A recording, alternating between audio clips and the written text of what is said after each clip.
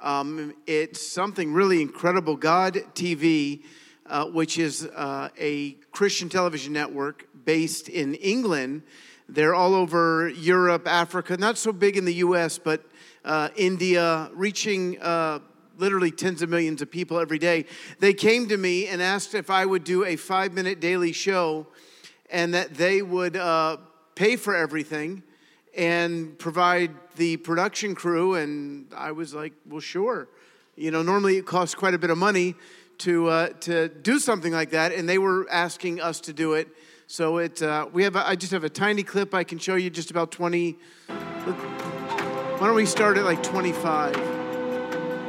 So we don't take too much. Right there is good.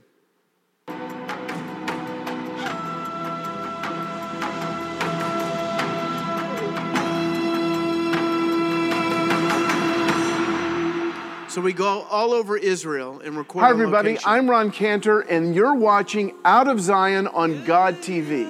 I'm standing on the Mount of Olives. This is the place that not only Yeshua taught so many wonderful things, including his whole end time scenario in Matthew chapter 24. That's good. But if you want to hear the rest, you can go online and do that. I just don't. I don't want me to take my time, because it's my time, not that guy's time.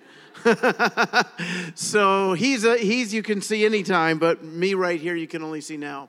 So you can find that on my Facebook page, Ron Cantor. You can find it on our website, roncantor.com, or go to God TV/Zion. We do it literally every day. We've gone all over the country. We just filmed in the Dead Sea and in Getty, and I love Israel, not just the people and being there and ministering there. I do love that, but I just love the country.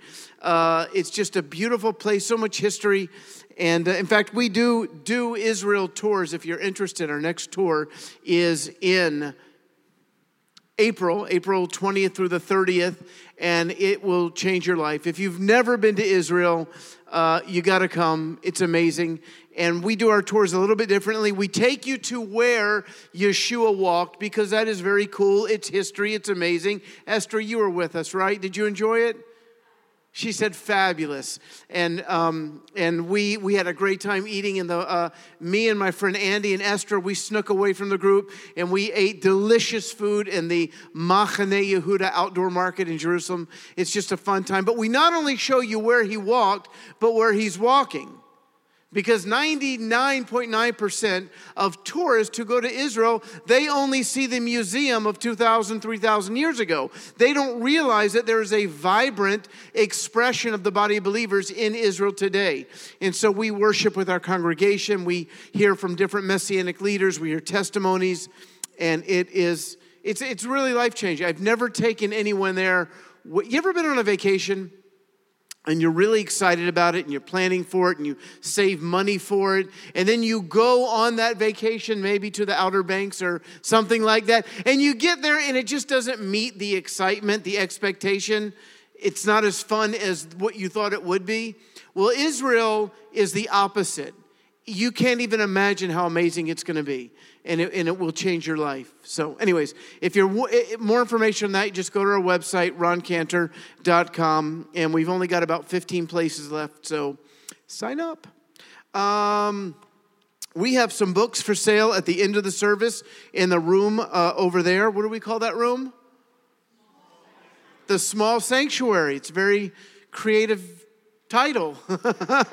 Probably took a long time to come up with that. The Small Sanctuary. We have actually the same title for our prayer room. It's the Small Prayer Room instead of the Large Sanctuary. I wrote a book a few years ago called Identity Theft, and I wrote it quite by accident. It was meant to be a theology book, because I would go and preach like today, have 30, 40 minutes, and then, you see, I just gave myself 10 extra minutes. and I would get frustrated because I've got 16 hours of teaching and I could not get it all out in 30 minutes. And so I decided to write a book, and if people were interested, they could buy the book, and great. Well, I wrote the whole book as a teaching theology book, and right before I sent it to the publisher, the Lord began to deal with me that I had written the book incorrectly, and he had me rewrite the whole book as a novel. a suspenseful novel about a Jewish man who is searching for truth, but he knows that he cannot consider Yeshua because he's Jewish. But then he has a Scrooge-like visitation from an angel who takes him back through history, and he's able to hear the gospel in its original Jewish context. And I don't want to tell you anymore, but it gets very exciting at the end. And I do have to apologize if you bought this book 3 or 4 years ago when we wrote it, because I was planning on writing the sequel immediately, but then I became a full-time senior leader, and it took me 4 years to get the sequel, but it finally just came out, The Jerusalem Secret, and this is the continuation of David's story, David from Philadelphia, who gets, well, I don't want to tell you what happens to him, but it's exciting. And then one day, I believe there will be a book 3, as soon as I figure out what it's about. And lastly, I have another book called, now this is great, if you're from Richmond, anybody from Richmond? Anybody like this is where you've lived a long time? I was born in Richmond. I was part of the first graduating class of Mills Godwin High School. And I was a mess. I was not a good kid. I was ADHD. I would start things, never finish them. I barely got through high school, and that was with cheating. With cheating, I graduated with a 1.7 GPA. That's like a miracle, right? But I graduated Bible school with a 3.85 without cheating that much. No, I didn't cheat in Bible school. Woo! And I'm one of the few people in the world that can say that he has written more books. I don't know if I'm proud of this or not, but I have written more books than I read in high school. So I read 1 in high school, and now we've written 3. This is called Leave Me Alone, I'm Jewish. It's what I said to my best friend Brian McRae when he was born again and began to share with me about Yeshua. And I said, you talk to your Gentile friends about that. I don't really know that much about being Jewish, but I know that we don't believe in Yeshua, so goodbye. But he was persistent, and I don't want to ruin the book for you, but I get saved in the book. And but it's a great book. You'll enjoy reading it. You'll have fun. You'll laugh. You'll cry. But then give it to somebody who does not yet know the Lord, whether they're Jewish or not Jewish. It is a great book because I spend the first 2/3 of the book, we're just having fun. We're entertaining, and then suddenly kapowie, the message of Yeshua, and it comes strong and accurate, and I think it'll be a blessing. Each of these books are $15, but you can get any 2 for $25, and you can get all 3 for $35, right? That's a pretty good deal. And we're not even going to charge you postage or handling or anything like that, so you can get that next door at the end. Now, how many of you would like a free book? Anybody want a free book? Just a half of you? Wow, I'll take a free book. I want to give you a free book today, but not one of these.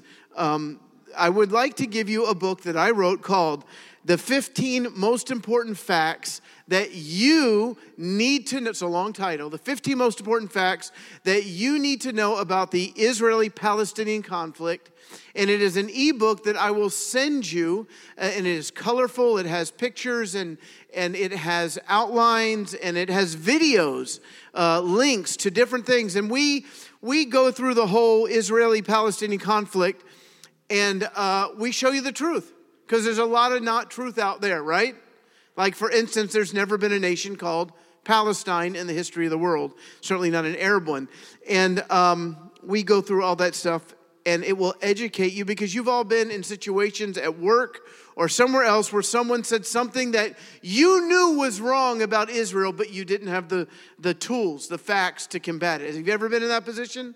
Well, that book will help you. It's free. All you got to do is sign up for our newsletter. We'll send you the book this week via email, and it's a quick, easy read, and it will be a blessing. It looks really thick on the on the graphic, but it's not that thick.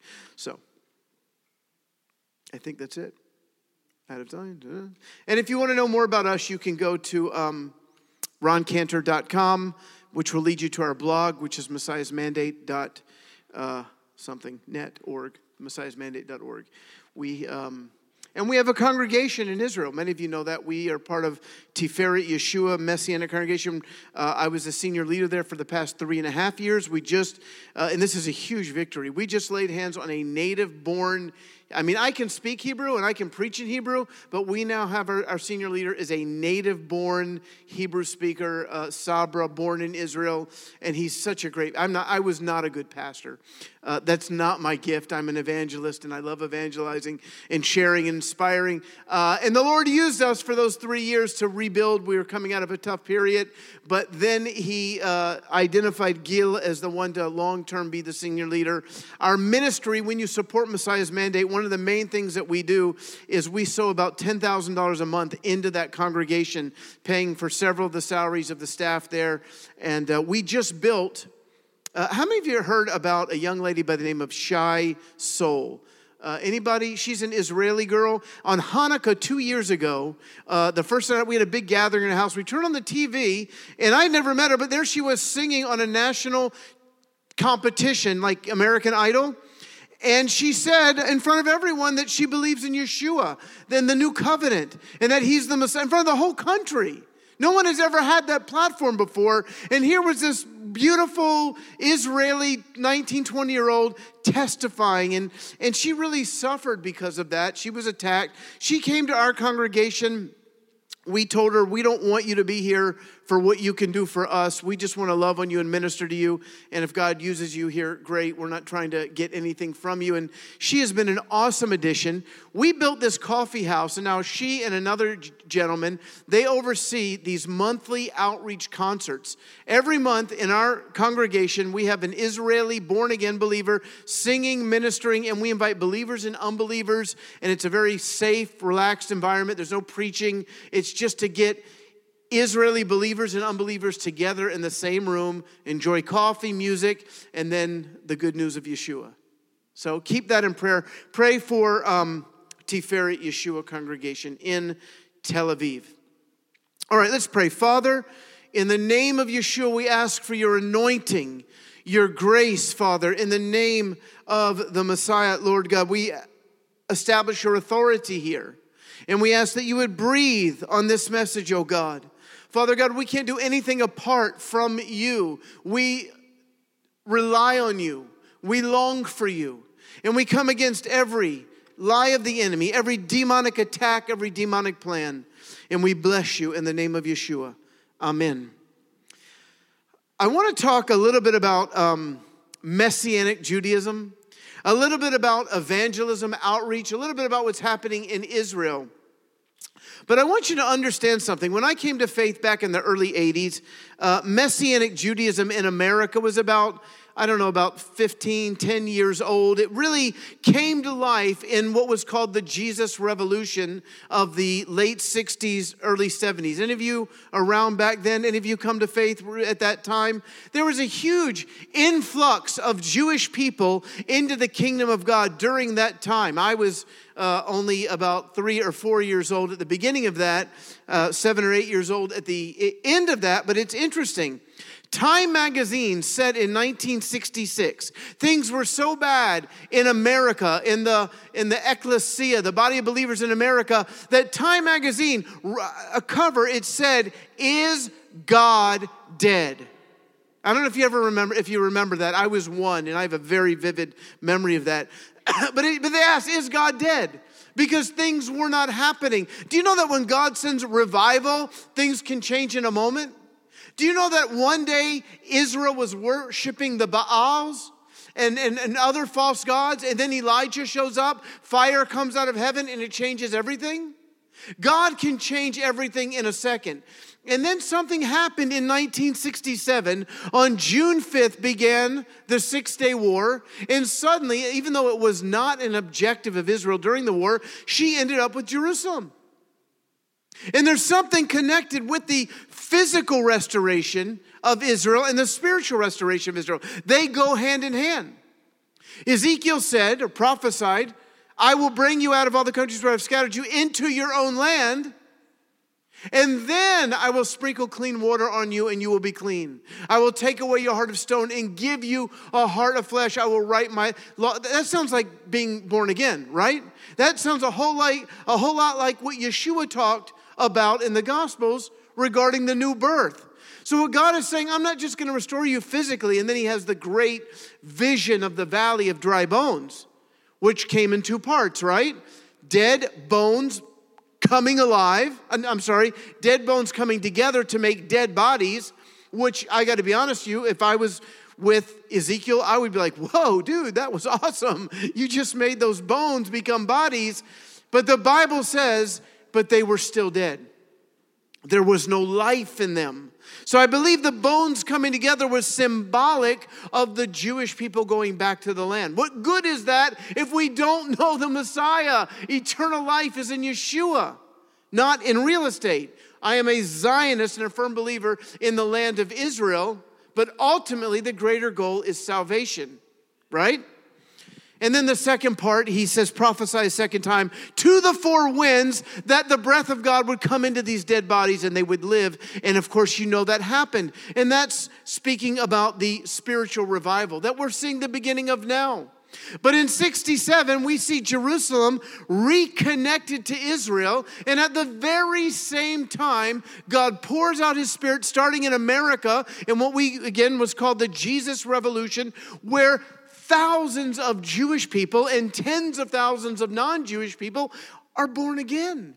Some of those people were Eitan Shishkoff, who is speaking tonight in Richmond on Marshall Street and somewhere at the Four Winds there. Let me just tell you a little bit about that. Number one, Eitan is, I don't know if you know, but he is one of the senior international directors of Tikkun, the senior leaders of Tikkun. And Eitan, Dan Juster, who was here a few months ago, Asher Intrater, those guys are the most significant mentors in my life.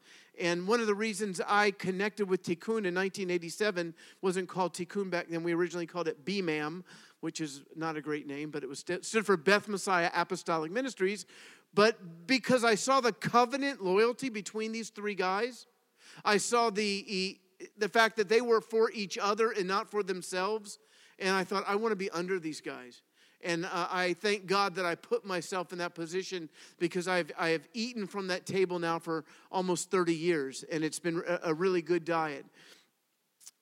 So Eitan is going to be here tonight. He was born again in that movement. Asher Intrater he went to Harvard, where he was stoned all the time and studied Greek mythology.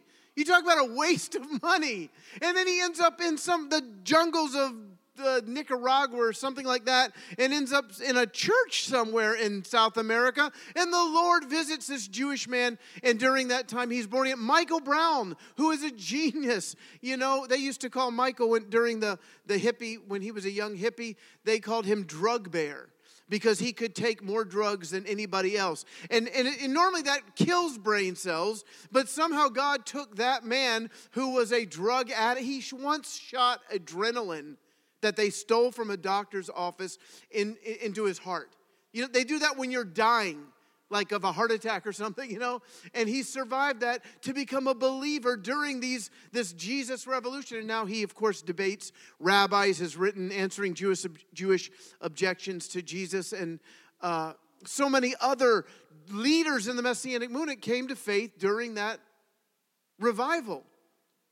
And what they said to themselves is they said, you know what? We're not comfortable going to a typical church. I grew up Jewish. I like my culture. As I'm reading the Bible, I know that's where I went through as a new Jewish believer. I went to River of Life, Foursquare Gospel Church in downtown Richmond. It's not there anymore. But as I began to read, and I said to myself, well, I guess I'm no longer Jewish.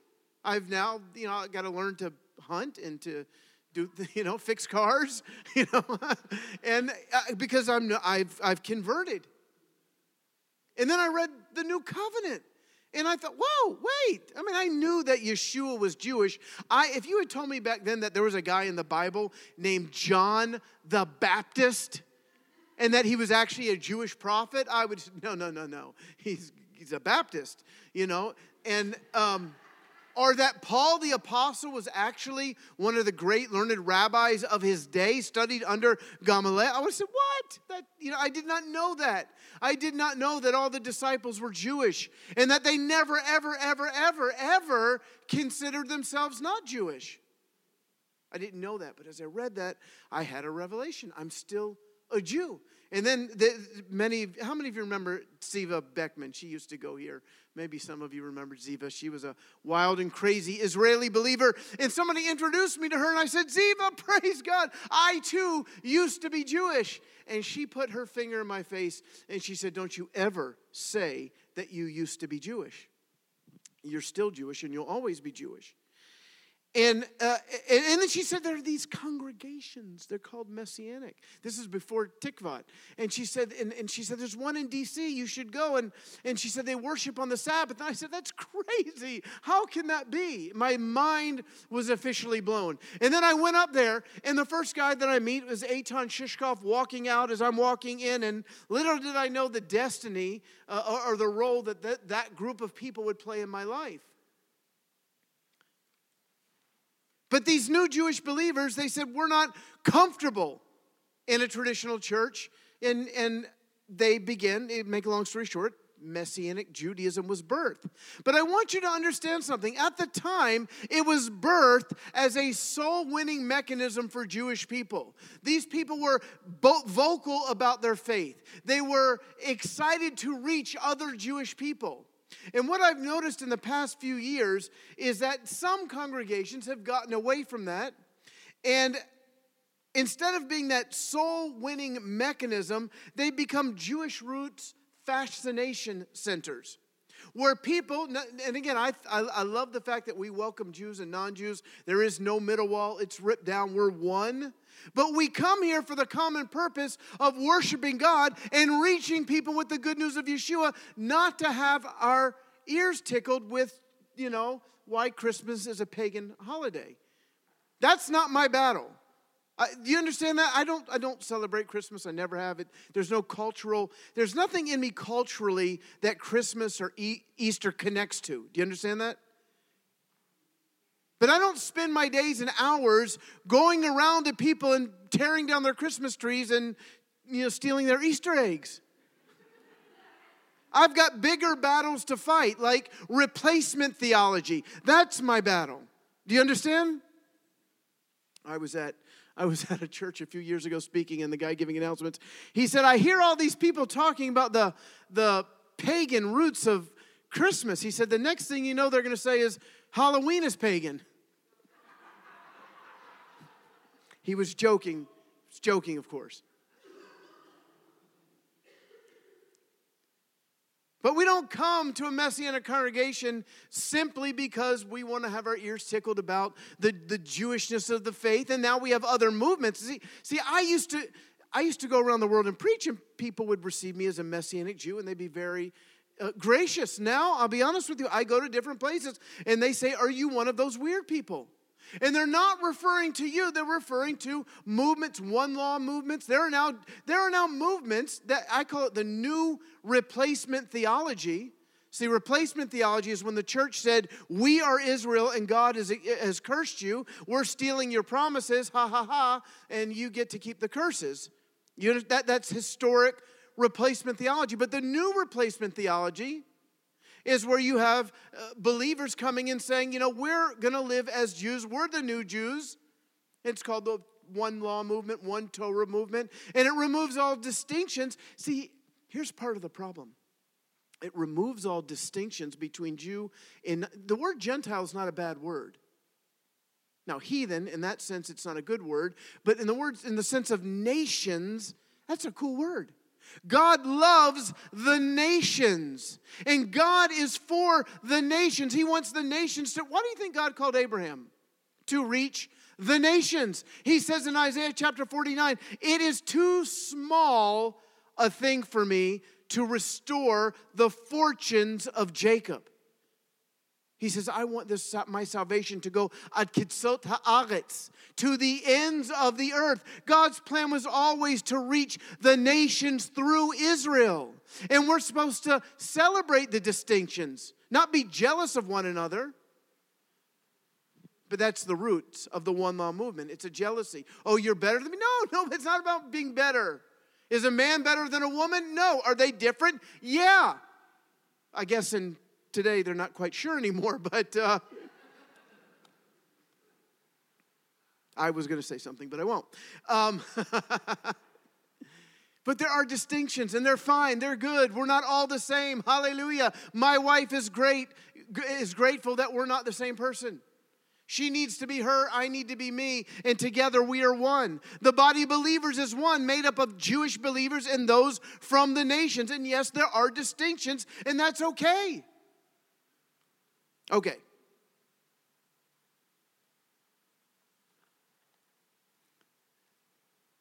My message to the nations, the body of believers in the nation, is not that you have to be Jewish, that you have to be like me. My message is pray for Israel. Provoke our people to jealousy. Intercede for the salvation of our people. Love the Jewish people, because for 2,000 years you haven't really loved them so much. But Acts 15 was pretty clear. They come together, right? In Acts, I know it's been twisted in recent years to say what it doesn't say. And if you want to read exactly what I think, I have 4 blogs I wrote called Jews, Gentiles, and the Torah that you can Google. But Acts 15, they come together. There's Peter's there, Paul's there, right? And Jacob, James, he's there. They're all there. And it says in verse 5, even a bunch of Pharisees were there. Do you know there were Pharisee believers? There were Pharisees that got born again. And they're in this meeting, and they had this big discussion. What do we do with the Gentiles? There's a lot of Gentiles are confessing faith in Yeshua. What do we do with them? And they said, well, we're not going to tell them that they have to be Jewish. They can be part of the olive tree. They can become co-heirs with Israel, by the way, not instead of Israel, without becoming Jewish. That's the mystery of the new man. That is the mystery of the gospel. When Paul talks about that in Ephesians chapter 3, he uses that word mystery 4 times. And the mystery was this, is that God was doing something new that the disciples couldn't see, the nations couldn't see, and that was he was taking Jews and Gentiles and building one new man. You with me? Give me a little feedback, a little energy.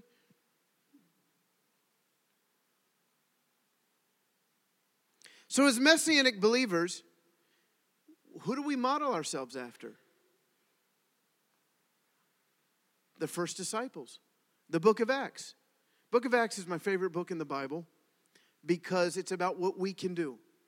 Now, the Gospels are great. I mean, they're awesome, but Yeshua's perfect, and I'm not. I'm more like Peter in the Gospels, cutting people's ears off and saying the wrong thing at the wrong time, thinking, coming to Yeshua and say, hey, I want to sit on your right hand. Is that okay?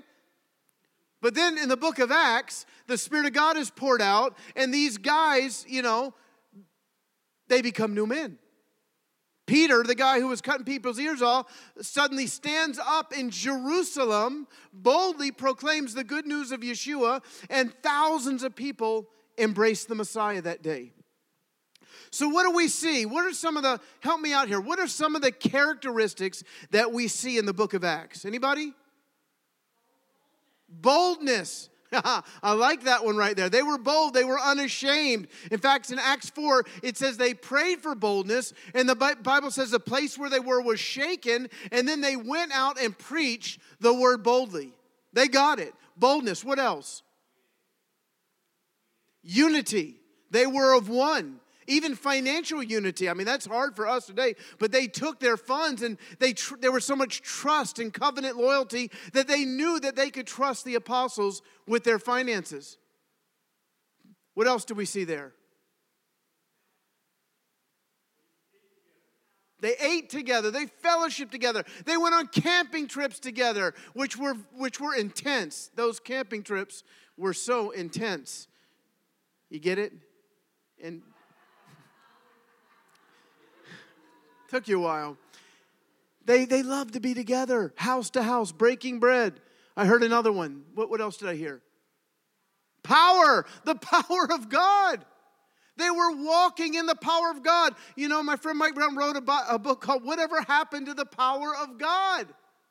That was a hallmark of the first Jewish believers. If you want to be Messianic Jewish, you need to be walking in the power and presence of God. You need to be walking in unity with your brothers and sisters. You need to be fellowshipping with joy, submitting to the apostles' teaching. Those were the hallmarks of Messianic Judaism in the first century. Now, the whole Jewish question they did not have to deal with. Do you know why? Nobody argued whether or not they were Jewish. Nobody went to Jacob and said, "You're no longer Jewish." What do you mean? Why would you? It wasn't not even an issue. Now it is an issue for us today. And why is it an issue? Because for 2,000 years, plus or minus, we have been told you cannot be Jewish and believe in your Messiah. And that started, I don't have time to get into it, but the roots of it go all the way back to 20 years after the death and resurrection. The Roman congregation turned against the Jewish people and began they were the first replacement theologians. You can read about that in this book right here. But it's a fascinating thing that happened when the Jews were kicked out of Rome. But they walked in the power of God. They had authority. Now, I want to tell you something. If you walk into a Messianic congregation and it feels just like a traditional Jewish synagogue, you're doing something wrong. Because there was a distinction between Yeshua and the Pharisees. What did they say about Yeshua? I love this verse. I have to tell you a story after this. Don't let me forget. But in Luke 4, it says, "Then he went down to Capernaum, a city of the Galilee, and he was teaching them on the Sabbaths. And they were astonished at his teaching, for his word was with authority." In other words, it was different what they were used to. I grew up in the synagogue. And I remember hearing the rabbi's sermon right down the road here. Or here. I don't know where I'm at. I think here. Right down the road. And there was no authority. There was no anointing. They were interesting. They were Zionistic often. But they were opinions. There was no passion. There was no anointing or the presence of God. And that's what these guys were used to. But when they saw Yeshua, they said, "Wow, this guy has authority. We're not used to this." And then he goes and he commands a demon to come out of somebody. And they're like, "What? Who is this rabbi? Isn't he like Joseph's kid and Miriam's son?" Yeah, he's casting with authority and power. He commands unclean spirits and they come out. That's us, friends. If you have the anointing, that's what the immersion in the Holy Spirit is all about. We get born again to receive eternal life. But then there is that second blessing, the immersion of the Holy Spirit to equip us with power for outreach. I was in Jerusalem last week, 2 weeks ago, filming Out of Zion. And we did 4 episodes on the 6-day war. And in the 4th episode, and we use a teleprompter for some of them. So I'm looking at a camera, but I'm reading. And wow, that was amazing. You know, we've been looking for somebody to give sermons in our synagogue. You know, would you be available? An Orthodox Jewish man is saying, "We want you to come and bring messages in our synagogue." So I had to finish doing a clip, and I finished the clip, and then I went to him and I said, "Hey, listen, that is very sweet of you. Thank you for that wonderful compliment. But, you know, I'm a full disclosure guy. You know, you may not want me because I believe in Yeshua. I believe he's the Messiah. I'm a Messianic Jew." And he said, "Well, you just lost a job." And I said, "Well, that's okay." And he said, there's always hope that you'll repent. Tshuva. And I said, "You know what? I repented when I met Yeshua." So here's the thing amen. Here's the thing. When he thought I was just a Jewish guy who did not believe in Yeshua, he was open to receiving the presence of God. And he felt it. He felt the authority that he had not felt before. And again, it's not. Let's be clear. It wasn't me. It was God. It could have been dozens of different people at that moment. You know, didn't have to be me. Just happened to be me. And he felt the authority and the power, and he was attracted to it until he learned that I was connected to Yeshua. But God wants us to walk in authority. We are called, Yeshua said, that we can lay hands on the sick and they shall be healed. Yeshua said, the things that I do, you will do, and even greater things than this you will do, because I go to my Father. We're called to do greater things than Yeshua, because he's at the right hand of the Father, interceding for us, and because he's sent us his Holy Spirit. Now, friends, I want to encourage you, you can do this.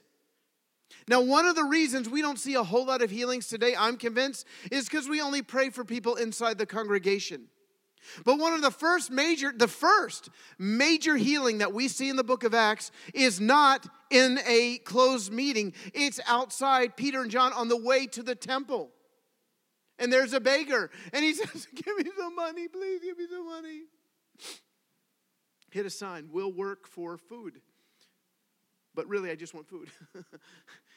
And Peter and John, they said, hey bro, we don't have any money, but we've got something better. You know, today we say, I'm supposed to have the power of God, but here's a cheese sandwich. We need to get back to being like Peter and John, where we have the power of God. Silver and gold have I none, but such as I have I give unto thee in the name of Yeshua, the Messiah from Nazareth. Rise up and walk. And he gets up and he's jumping, he's leaping, he's going crazy because he's healed. Now I want to share with you something that's happening in Israel right now. Our congregation, Tiferet Yeshua, a couple of our guys, Or, which means light, and Michael, which means who is like God. They're young guys in their 20s. They've been listening to some of these evangelists that have been doing signs and wonders. And they said, well, why don't we do that? And they said, let's just go out and talk to people. So the two of them went on the streets in Tel Aviv. And they just started walking up to people and saying, is there something we can pray for you for? Anything you need prayer for? See, it's a little difficult. Everyone's Jewish in Tel Aviv. And so it's a little strange when you walk up to someone on the street and start witnessing to them, because Jewish people are programmed to be repelled by that. So they thought, well, let's do something that everybody needs.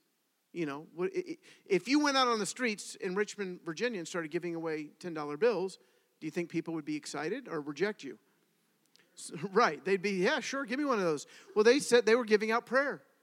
And they came up to people and they started praying for people, and people started getting healed.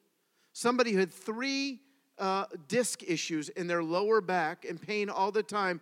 They just prayed for the person in the name of Yeshua, and the person said all the pain went away.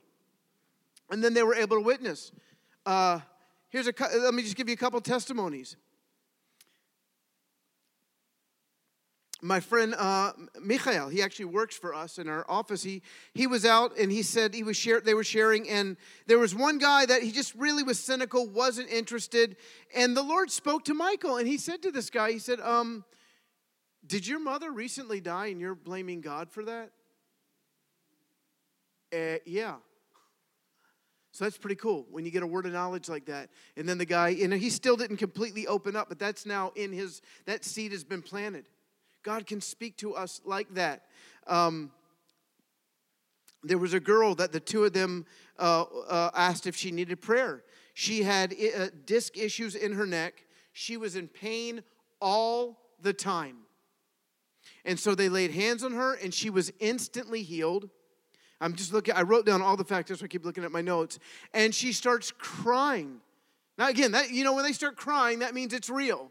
And then she says, will you please pray for my brother? He has cancer. And so they start praying with her and praying for her brother. And then they were able to give her a New Testament. And I believe by faith, she's now reading that New Testament. There was another person, or he was by himself, and he just heard in his spirit, there's somebody who has an ankle problem. And well, there's dozens of people. So he walked up to one person and said, do you have an ankle issue, problem, pain? No. Okay, well, that's weird, whatever. Okay. Then he sees a group of soldiers, and he walks up to these group of Israeli soldiers, and he says, does one of you have an ankle problem, pain in your ankle? And one of them said, how did you know that? I have had a problem with my ankle for years, and the pain won't go away. And he prayed for him, and nothing happened. But what do you do when you pray for somebody, nothing happens? You pray again. So he prayed a second time, and all the pain went away, and he was able to share the gospel with those Israeli soldiers. Now, every day, people in our congregation are going out on the streets and are walking up to people and saying, can we pray for you? Our senior leader, Gil, is out there. A bunch of our young people, every day, they're going out, and they're excited, and I believe it's going to result in growth in our congregation. And I want to be honest, I don't want to grow our congregation. I want to see Jewish people born again, which will result in growth. We don't want to grow for growth's sake. So I want to challenge you today. Let's get back to the power and presence of God, to holiness, to purity, to living the way they did in the book of Acts. Let's define Messianic Judaism, yes, of course, by the distinctiveness that will continue to be Jewish, but by the other qualities and characteristics that we see in the book of Acts. They shook the world. They shook Jerusalem. We want to shake Richmond.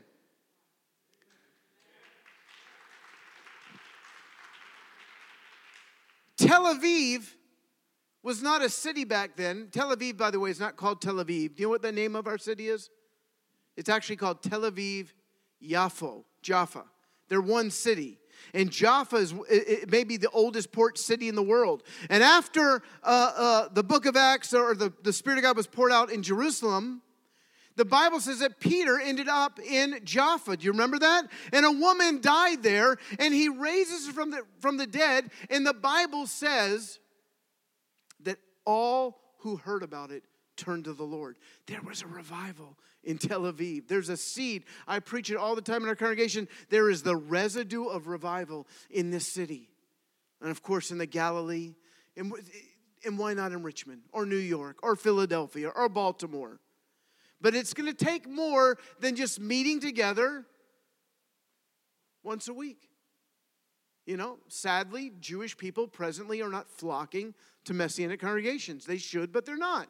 So we have to go out and befriend them, love them, pray for them, minister to them. And if you're not Jewish and you say, well, what role do I have? You know what? If you're not Jewish, you may have more anointing than us Jews to reach Jewish people. Because the Bible says that salvation has come to the nations to provoke Israel to jealousy. Grab that anointing. Wake up in the morning and say, Lord, I may not have been born Jewish, but you've called me to reach Jewish people with the good news of Yeshua. Put them in my path. Let me reach them. Let me love them. So I want to pray for you today. I'm going to invite Robert to come up and close the service. But then what I want to do is when he's done, I want to pray for you just to release that spirit of outreach, of evangelism, of healing. And I want to tell you something. If you act on it, you will begin to see healing. One of the great healing evangelists today is a guy by the name of Todd White. You ever seen him? He's got dreadlocks, kind of a funny-looking guy, wears weird shoes. He said after he got saved, he began to go out on the streets and pray for people to get healed. And if I remember correctly, for 3 months, he did not see one person get healed. Not one. But then the breakthrough came. And now he sees it every day, all the time.